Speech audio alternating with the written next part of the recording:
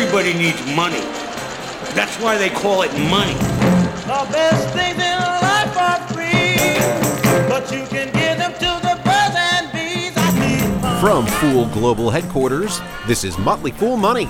Welcome to Motley Fool Money. Thanks for being here. I'm your host, Chris Hill, and joining me in studio this week from Motley Fool Inside Value, Joe Mager, from Motley Fool Income Investor, James Early, and from $1 Million Portfolio, Ron Gross. Gentlemen, good to see you as always. To see you, Chris. We will talk big banks, big dividend stocks, and one big prediction for the TV industry. We'll help you rule your retirement with retirement expert Robert Brokamp, and we will give you a look at the stocks on our radar. But we begin It's a lot of show. It's a big show this week. Wow. You're really getting your money's worth out of this show. We're going to start with the big macro, and that's China. China's economy for the latest quarter came in at 7.6%. That's the lowest rate in more than 3 years. Ron Gross, what do you think? Well, lowest rate, but pretty strong still. But the big thing here is, what happens in China doesn't stay in China. China is a little bit weak in part because of Europe. Yep. The U.S. will be weak in part because of China and Europe. The world, we don't live in a vacuum any longer. So we'll watch this closely. China has already cut interest rates twice because they really want that growth to stay high. They probably still have room to cut more because inflation is relatively tame. But listen, 7% is still strong growth. We'd love to have 7%. Exactly. Wish our American GDP what they was really big in want to China. do is they want to be able to engineer a nice, slow growth, what's called a soft landing, instead of one that crashes to the ground, which would obviously be bad globally. James, what do you think?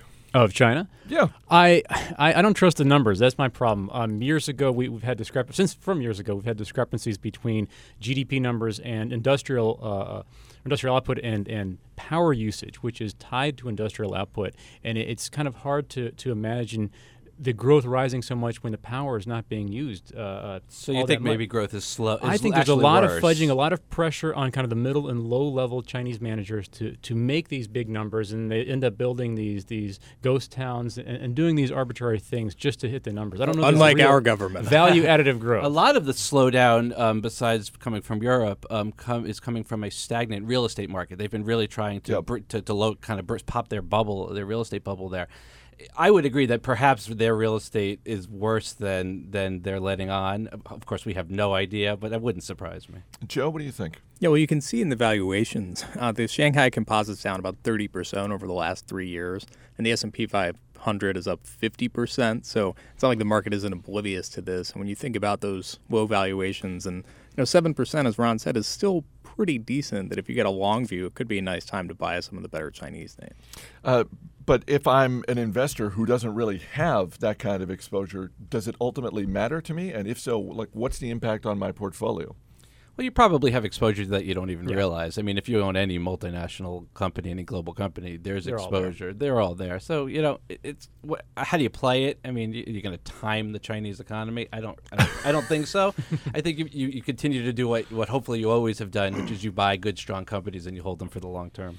Warren Buffett was on CNBC this week, did a sit-down interview with Becky Quick on Squawk Box, weighed in on a number of topics, including the more macroeconomic things. And Ron, we've talked about this before, and earlier in the week we were saying, boy, Buffett was kind of sounding pessimistic for the first time in a long time. This is a guy who we've talked about really the cheerleader for the U.S. economy, and for the first time in a while was sounding, I don't want to say bearish because that would be inaccurate, but he was pretty cautious. He tries to sprinkle in some optimism, but this was more pessimistic than I've heard him in a very, very long time, which made me say, uh-oh. Because I don't know if he's no economist. I don't know if he has the ability to predict the economy better than anybody does. But still, hearing the Oracle of Omaha be pessimistic. What was the previous time you've heard him pessimistic? It was in a very, very long time. I mean, during the recession, things were certainly he was more realistic, and he wasn't just a cheerleader there. But still buying. I mean, urging people to get in there and buy before anybody else did. But we've talked before about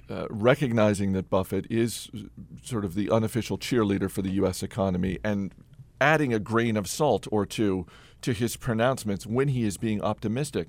On the flip side, should we actually give more weight to his statements when he's sounding pessimistic, or as investors, should we just sort of, not really factor that into our thinking? Well, now you can drive yourself crazy, because do you buy when others are fearful, including Mr. Buffett, or do you sell when Mr. Buffett is fearful? It's really hard. You can just drive yourself crazy. Buy good companies, hold them for the long term. Joe, what do you think? Yeah, well, there's a difference between Buffett saying he's worried about the economy and his being fearful. I think he would view a pullback as a big buying opportunity.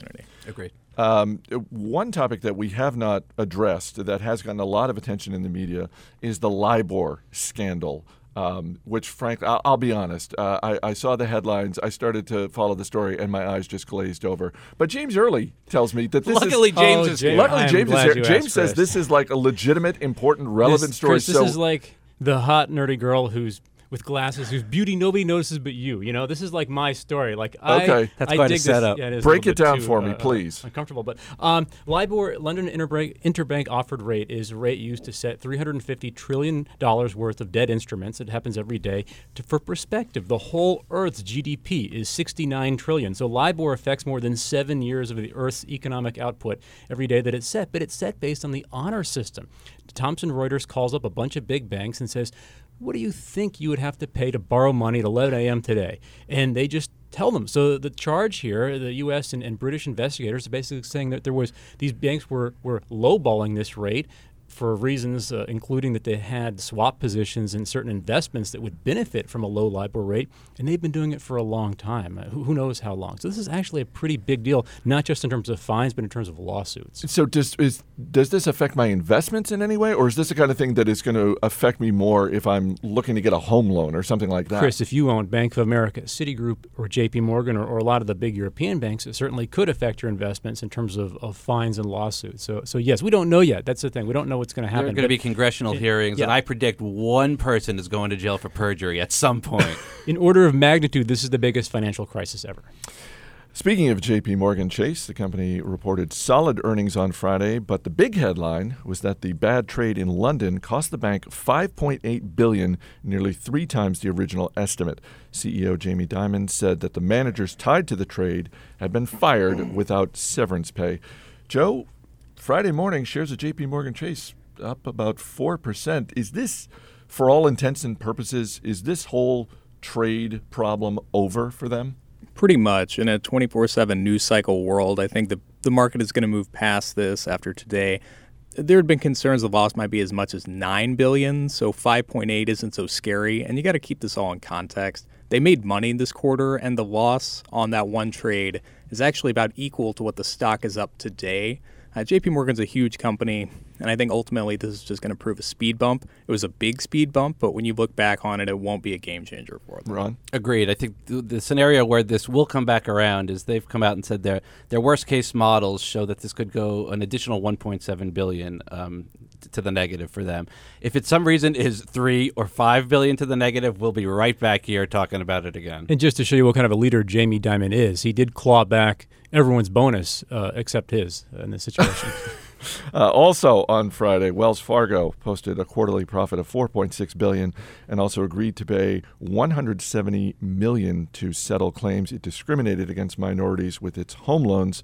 Shares of Wells Fargo trading near a 52-week high, and we mentioned Buffett earlier. Wells Fargo, as we've talked about before, that's Buffett's favorite bank. I just want to run down the table real quick. Do you have a favorite bank or a favorite financial stock? Joe, I'll just start with you. Yeah, well, my favorite's Goldman. Really? I think it is dirt cheap. It's only been at a price this low relative to its liquidation value for about 10 of the 3,300 days it's been public. It was selling at 4 times tangible book value 5 years ago. Today it's 0.7. I think the truth is probably somewhere in between, and if you're a patient investor, you can make off really well. Hasn't it been dirt cheap for a while, though? For a couple months. I've been flogging it pretty hard. Just keep mentioning it. It'll help. James Early? Chris, I like Scotiabank, or Bank of Nova Scotia. The ticker is BNS. This is an income investor recommendation. The Canadians are not like us. They're financially responsible. They're a lot less levered up, so this bank is centered there. It's only a few big banks that basically dominate the Canadian banking environment, and they have emerging markets exposure. Ron? Well, I am notoriously not a bank investor, but I do like the insurance model if we're going to look at a little broader in the financial industry. And one I like very much is Markel, MKL, which is a great niche insurer as well as a great investor. And so you get both things firing there. I prefer to think of you as famously, not notoriously. Okay, either way. Bloomberg is reporting that some of Procter & Gamble's board members are unhappy with CEO Bob McDonald's performance. There's talk of a change in leadership. And James Early, this also syncs up with activist investor Bill Ackman taking a stake in Procter & Gamble. I mean, this is a huge company. What is going wrong? Yeah, the backstory here is that Procter & Gamble has languished stock-wise, while its competitors have actually done pretty well over the past couple of years. North American sales have been flat for everybody, but the other guys have been cutting costs. They've been in emerging markets, and that's been helping out. But Procter & Gamble is only doing this stuff now. It's like the guy whose power has been out for a couple of weeks, and now he's getting candles. So everybody's been mad at Bob McDonald, and he's not really admitted culpability adequately on these calls. So here comes Bill Ackman. He's got a 1% stake, so I don't know if he's going to be able to really shake up anything, but it might help. Right. Yeah, that's what I was going to say. As a former activist myself, notoriously, not activist? notoriously, but in a former hedge fund life, 1% is kind of low. Normally, you'd want to take a bigger chunk in order to kind of push your weight around a bit, or if you want to hold a proxy contest, if you want to get board representation. So he's trying something that is a little bit risky here. But he obviously thinks maybe he can get something done even on a friendly basis. Just be honest, did you like the feel of pushing your weight around in these situations? Not my cup of tea, to be really? honest with you. That's no. interesting. What is Ackman's track record like? I'm not a P&G shareholder, but for P&G shareholders, is this guy a white knight or is he? He's a gray knight. Right? He's done well overall. He's had some kind of high profile ones that haven't worked out yet. Target, JCPenney, but some good ones. Canadian Pacific Rail. He helped split Fortune Brands. Yeah. He's had some good ones. I mean, his overall track record is phenomenal, which is why the stock went up on the news. Coming up, CEO Steve Ballmer made it clear this week who Microsoft's number one competitor is, and it's not Google. Details next. You're listening to Motley Fool Money.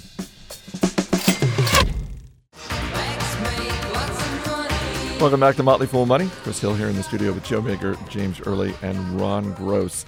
In an interview this week, CEO Steve Ballmer left no doubt that Microsoft is now gunning for Apple. Joe Mager, here's the quote. "We are trying to make absolutely clear we are not going to leave any space uncovered to Apple. We are not. No space uncovered. That is Apple's." Eloquent. Eloquent. He's not petty or anything. Eloquence issues aside, what do you think of a statement like that? Well, it's pretty immature sounding, kidding aside, and what I don't like about it is that it's showing that they're really lacking focus. Microsoft is trying to compete everywhere right now, and I think the reason that Apple has done so well against Microsoft is they stopped trying to compete everywhere and they narrowed their focus, and it served them so well. Meanwhile, Microsoft's just throwing money after acquisitions, setting it on fire practically. I'm really not a big fan of that. Ron, what do you think? I can't argue with that, although I'd like to. But you're going to. No, but I actually like Microsoft and Apple both as investments. I don't think it's an either or here. I think they can both be cheap in their own right for their own reasons. Microsoft still did $30 billion in operating cash for the last quarter alone, and they have $58 billion in cash to throw at things to see what the next or thing light will on be. fire. Well, but they do have some initiatives. Whether it's the rumored own branded Windows phone, the Surface is coming out, the tablet, Windows 8 is coming. I still think Microsoft is Microsoft. Is it the most innovative company in America? It is. But not. they're finding it harder to win by extortion, which has been their model, right? So they actually have to compete allegedly and make products people want. What is the best bet that company has? Is it the Surface tablet? Is it Windows 8? What as a shareholder, I'm curious as to what you guys think about the best chances for a big win. I think the Surface tablet, but they've already screwed it up with the price point. They needed to come in really aggressively, and instead they're coming in at a higher price than they should. James? Oh, sorry, I zoomed out for a second. I think the business model, the business market is something that they have to really maintain as best they can. That's their strength. Try retail, shotgun blast approach for a year or two, but really focus, like Joe says. Agree. Operating system. You got to keep your market share there. That's their bread and butter. Shares of Bridgepoint Education have been cut in half in the past week. Ron Gross. Yeah. Isn't that one of your stocks, Ron? I'm sorry, but this is an MDP wreck. It is. And now there are questions about the school's accreditation? Yeah, it's actually, I wish I could make a joke here, but it's not that funny when the stock is down 55% in 1 week. This is an online education educator. It's an industry just in general filled with some controversy, some regulatory issues, and quite frankly, that was one of the reasons the stock was cheap in our view. But we think they actually do a better job than most of the online educators out there. The saga began this week when an accreditation they applied for was turned down. Not great, and it was turned down for a variety of reasons. And the stock got smacked. Then their current accreditor sent a letter saying, I think we should maybe take a review as well. Stock got smacked again. Stock's either dirt cheap or really in trouble here. And it's very hard right now to handicap the odds of them losing that accreditation. Well, I'll help you out, Ron. I'll go online and order a few degrees when we're done. Hey, appreciate it. Is this, is this, you mentioned the industry, Ron, is this an industry not unlike the airline industry where, there might be one or two good operators at Southwest Airlines? No, they're real assets in the airline industry. Listen, I think there's no doubt that education in general is going to move, at least in part, online, and they do actually have campuses as well, by the way. But you have need campuses? Yeah, you need to demonstrate that you are having good education, good professors, that people are graduating able to earn an income that will allow them to pay their student loans. If you can't do that, then quite frankly, what good are you doing for society and for the kids out there that are taking the classes? Has the stock been knocked down to the point where it's now a value play, or is this? Well, it was always a value play to us, quite frankly. Now it is what Joe calls a dirty value play, and we need to do more work to really figure out what our next step is. It's 20% away from filthy value. Yeah. SuperValu is the third largest grocery chain in the country with brand names like Albertsons, Shaw's, and Shoppers Food. Shares were down more than 45% on Thursday. Joe Mager, take your pick. There were bad earnings. The company is suspending the dividend and exploring strategic options, which include selling part or all of the company. What do you think? I think the business is on a path to bankruptcy unless they pull a rabbit out of the hat by selling some assets or spinning it off. They want to compete more aggressively on price, but I don't think that's a long-term war that they can win against, say, Walmart.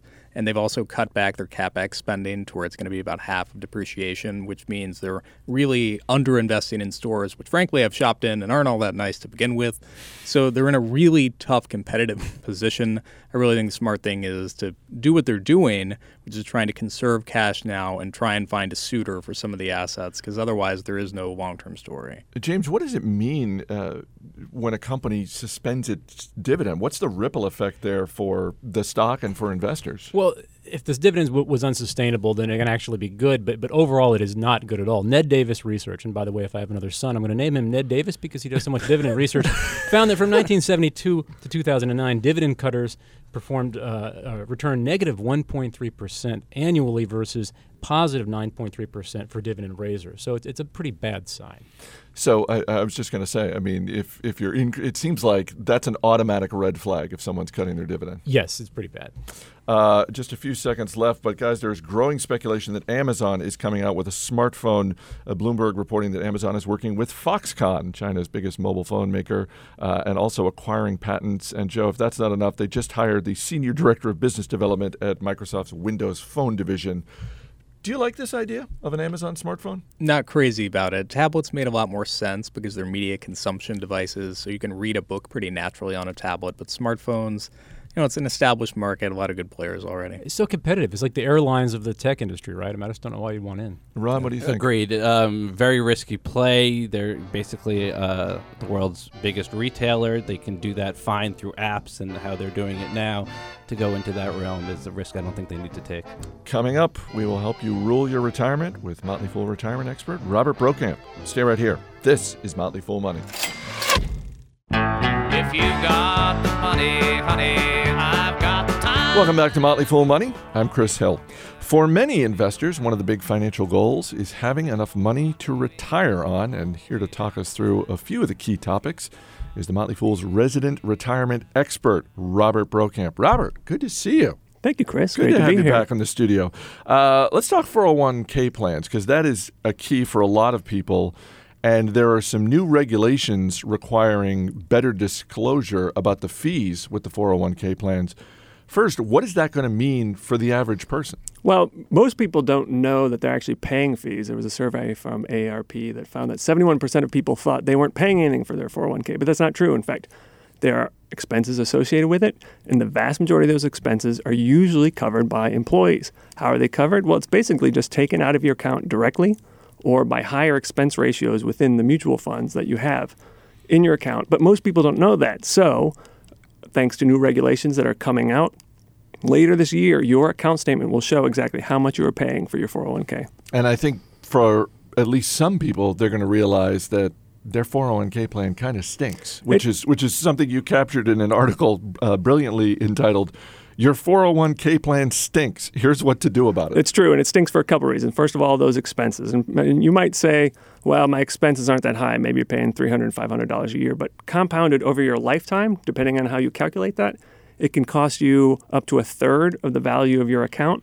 that you've handed over to Wall Street. The other reason that they stink is the funds within the 401ks tend to be not very good. Why? Because they're higher expense. And frankly, they're often chosen by the human resources people. Wonderful people, love HR people. They're not necessarily investing experts.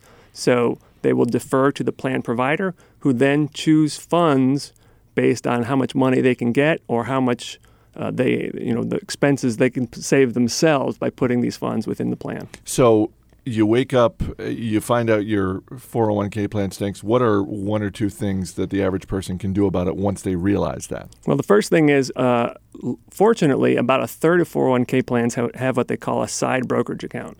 So it allows you to open up a little separate account, and you can buy individual stocks, exchange-traded funds, probably a choice of thousands of other mutual funds. So if you don't like the funds within your 401k, you can choose these other investments. Also, every company has a group of people that choose the 401k and manage it and choose the investments. They might be called the 401k committee, or it might be just the HR department. You can go to them and say, listen, this is your 401k as well. This is your retirement on the line. What can we do to improve this plan?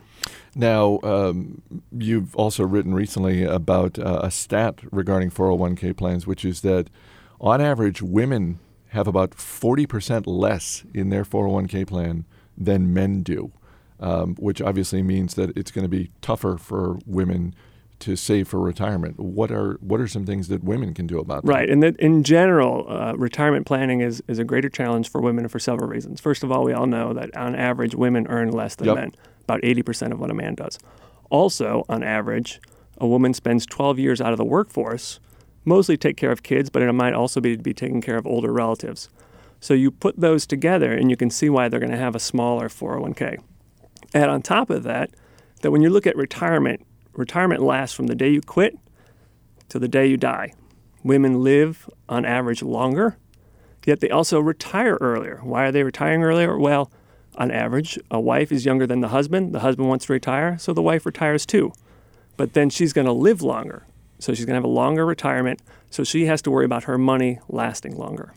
So a couple of things that the average woman out there can do to maybe do a better job of saving for retirement? Well, first of all, don't retire just because the husband is retiring. Do your own analysis and say, okay, if something happens to my husband, if my husband passes away, will I still have enough money to be retired and be safe and secure? Also, many studies show that on average, financial literacy is lower for women, and that they defer the financial planning to the husband.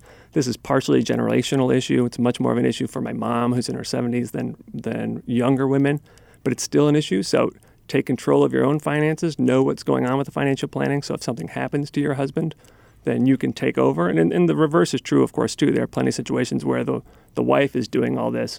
Both members of the couple should be aware of what's going on and can handle things. Now, you manage the service we have here at the Motley Fool called Rule Your Retirement, which involves research. You're doing a fair amount of writing. You're also on the discussion boards online answering questions from, sort of running the gamut of retirement issues. What's a common question that you're getting these days about retirement and retirement planning? Well, when people think of retiring, they think of, well, I got to be a little more conservative with my investments. So I got to safe. Got to be safe. So what's the safe investment? Well, it's bonds, right? But people are really worried about bonds now, and they should be. Interest rates are at decades-long lows. And when interest rates go up, as they eventually will, the value of existing bonds go down. So people are questioning, are bonds really safe after all? And it's a good point. So the advice is, for money you need in the next 1 to 5 years, consider cash, short-term bonds, because they won't drop as much when rates go up, or even old-fashioned CDs. That way you know the money is safe. For longer-term money, bonds are not as attractive as they used to be. And sure aren't. They aren't. So that you might consider taking some of your bond portfolio and investing in safe, blue-chip, dividend-paying stocks. Now, I say that with a little trepidation because even dividend-paying stocks can drop 30-40%, whereas bonds, at least when the market drops, you know that money is still going to be there. So it's a trade-off in risk versus reward. But the other risk of just owning bonds is that your money is not going to keep up with inflation, whereas on average, dividends from stocks keep up with inflation and actually exceed it. So you got to decide which of those risks are more important to you. Now, I got to say, you're one of the most disciplined people I know when it comes to money and saving and planning for the future and all of those things. But you've been working on a different kind of discipline lately, and that's getting healthier. Right. And it's something you've written about in Rule Your Retirement, just the whole notion of trying to get healthier, trying to lose weight, and sort of equating it to managing money or saving money. How is it going, and how do you think the two are the same? Well, I wouldn't be surprised if neurologically they're the same things, right? Because we have this need to consume, whether it's food, whether it's stuff to buy. You'll read research on how genetically we're not really that different from humans of 100 and thousands of years ago, when if there was food there, you had to eat it because you didn't know if you were going to get another meal. So I think it's the same sort of thing. Studies have shown that when you eat something or when you buy something, you actually get a very positive reaction. You get a little squib of pleasure. So I think they're very similar that way. Also, it's sort of a long-term goal, right? If you see something you want to buy, or if you see a cupcake in the office, you think, well, I could get that little bit of pleasure now, and really how much can it hurt? The payoff is decades down the road, or at least years down the road, and you have to be able to say, no, I'm going to give that up because I know down the road I want to be healthier or I want to be wealthier. And for me, it really was money in that I was getting to a point where I would have to buy a whole new wardrobe if I kept going the way I was going. So that's really what pushed me over to needing to lose weight. But you actually have a bet on the line now, right? I do. I have a bet with the Motley Fool's personal trainer that I will get my BMI down to a certain amount in a couple of months. And this is what he did. He found what my leverage was. What's going to motivate me? And being a financial planner, he knew money was a motivation. And he said, listen, you got to get down to this in 2 months, or you owe me $200, and it's not going to go to him. It's going to go to something here at the Motley Fool and probably buy some fitness equipment. But that means something to me. Sure. That's money. That's a big motivation. And the other thing about that is it's a decent time frame. If he told me I had to lose that in a year or two, that's too far off. Yep. Because I can say, I'll do that later. But that's a good time frame to say, I got to start acting now. And that's one of the problems with retirement planning, because for many people, it's decades away, so they ignore it. But for every decade you put off retirement planning, you're cutting your savings by half. So you got to start as soon as possible. Now, we've talked on this show many times before, or at least made reference to the fact that James Early is an incredibly healthy guy with respect to what he eats. But apparently, you two are involved in some sort of like jazzercise class that's helping you lose weight. Thank you very much. Yes. What is that? What is the class? I use the word Zumba. I think it's actually a form called kazache or something like that. Very intense. You dance for an hour, you burn 1,000 calories, and as James has demonstrated, he's lost something like 30 pounds or something crazy doing this.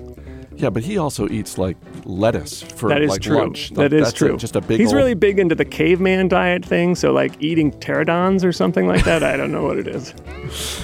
He is a certified financial planner. He runs the Rule Your Retirement service, and he is our resident expert here at the Motley Fool, Robert Brokamp.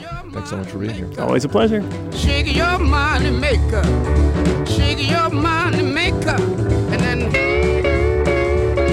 Coming up, we'll give you an inside look at the stocks on our radar. Stay right here. You're listening to Motley Fool Money.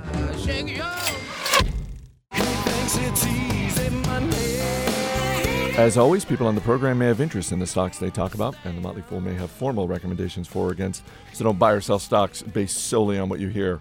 I'm Chris Hill, and back in the studio with me one more time, Ron Gross, James Early, and Joe Mager. And guys, before we get to the stocks on our radar, wow. How about that interview with Robert Brokamp? James, So, I mean, I thought you'd lost a little bit of weight, but I mean, you've lost something on the order of 30 pounds? That is actually incorrect. It's a bit less, maybe like 16 or 17 pounds, but it's gone from like 180-something to 166. Does that reflect the giant mustache you've grown No, out? in spite of the mustache that I currently sport. Do you and Brokamp dance together, or is it individual? It is not together in like a romantic sense. Oh, It is okay. more like we're in the same class. But they come to the Fool now. Are there other people in the Mimi class, and or is it Angie are their just you names. and him? There are a bunch of people. The actual class has hundreds of people. It's packed. It's a lovely business. It's 1,000 calories an hour. Sounds lovely. Totally out of character for me, but I love it. Now, before we get to the stocks on our radar, one topic that got a lot of attention this week for a bunch of different reasons, one industry, I should say, was the cable TV industry.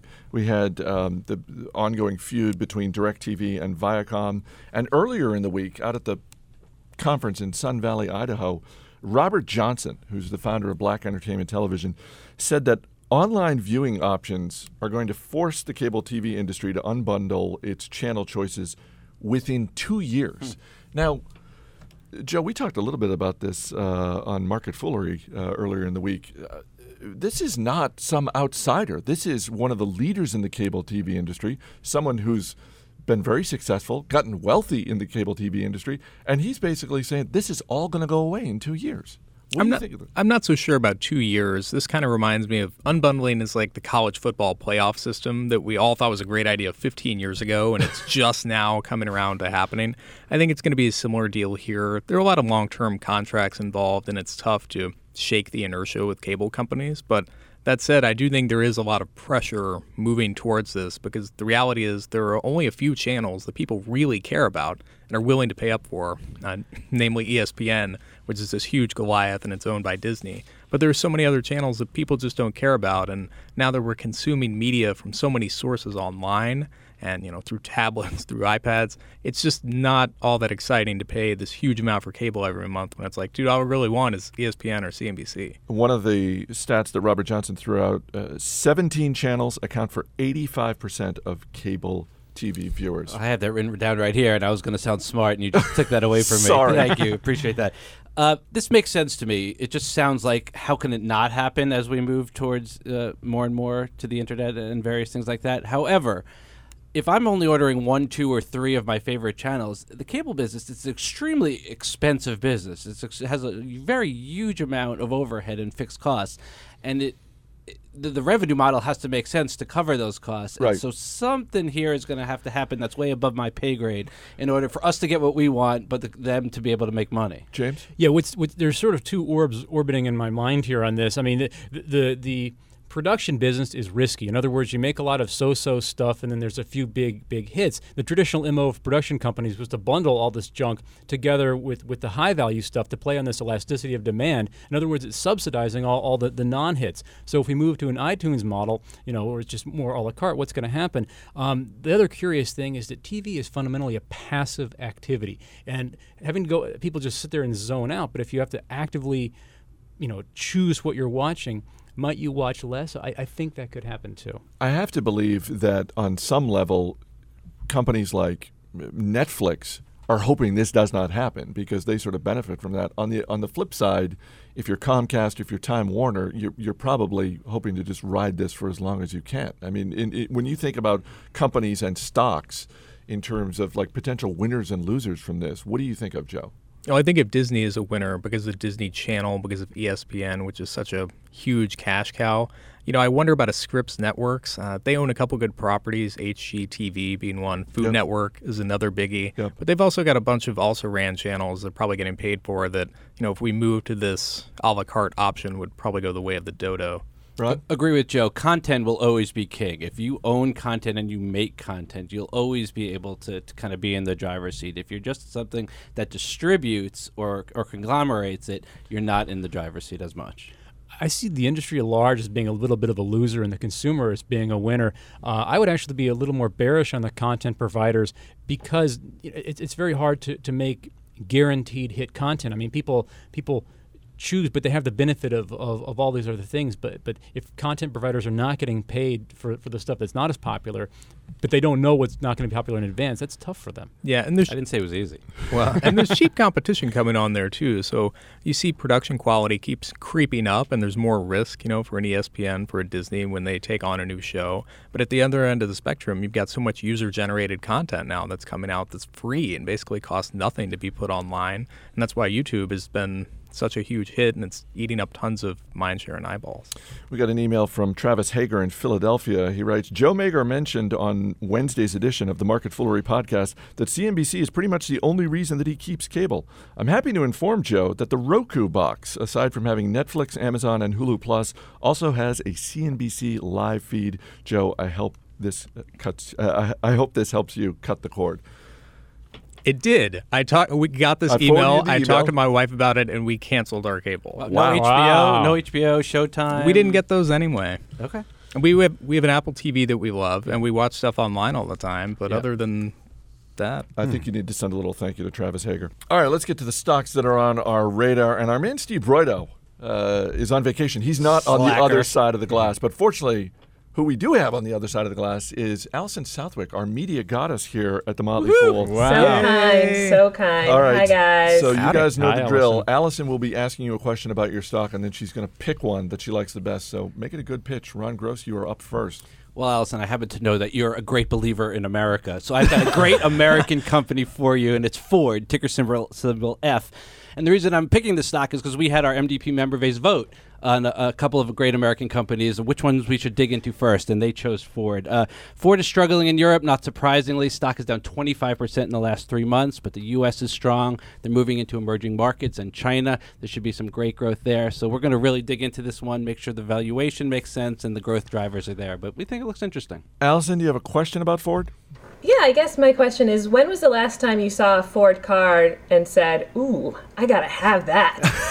Good question. The new Escape SUVs are pretty sharp. Take a look. Take your breath away. Yeah. All right, James Early, what's your stock?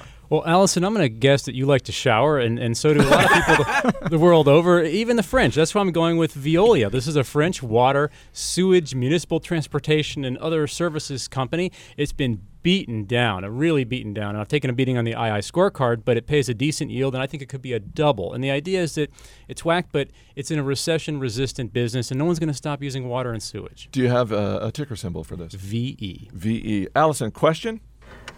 First, a comment. I would like to say that while Early eats like a caveman, he dances like a fly girl. And I invite all of you guys to come join us for Kazache because it's a lot of fun. So, but my question is, I guess, how did you even find out about this company? Are you spending a lot of time in France flushing the toilet? No, I just am drawn to the sewage industry because it's not glamorous and it just pays steady dividends. All right. so to speak. So to speak. Joe Mager, in the time we have left, what's your stock? Well, Allison, I know you're a great American and a capitalist, which is why I'm sure you'll be thrilled to hear that the government's actually going to turn a profit on its bailout of AIG. AIG is a totally different business from the one that had to be bailed out. It's streamlined, sold off non-core assets, and Uncle Sam is slowly selling off his position. Meanwhile, the company's buying back stock hand over fist at a great valuation. I think it's a great pickup today. A lot of investors are missing out on. Question about AIG?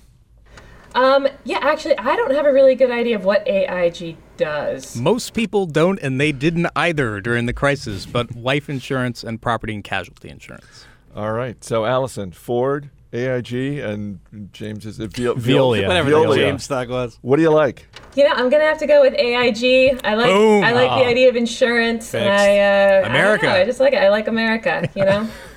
There you go, Allison Southwick. All right, guys, that's going to do it for this week. Joe Mager, James Early, Ron Gross. Guys, thanks for being here. Thank you, Chris. That's it for this edition of Motley Fool Money. Thanks to our special guest, Robert Brokamp, and our special behind-the-glass guest, Allison Southwick. Our producer and engineer this week, the dynamic duo in one, Mac Greer, doing everything this week. I'm Chris Hill. Thanks for listening. We will see you next week.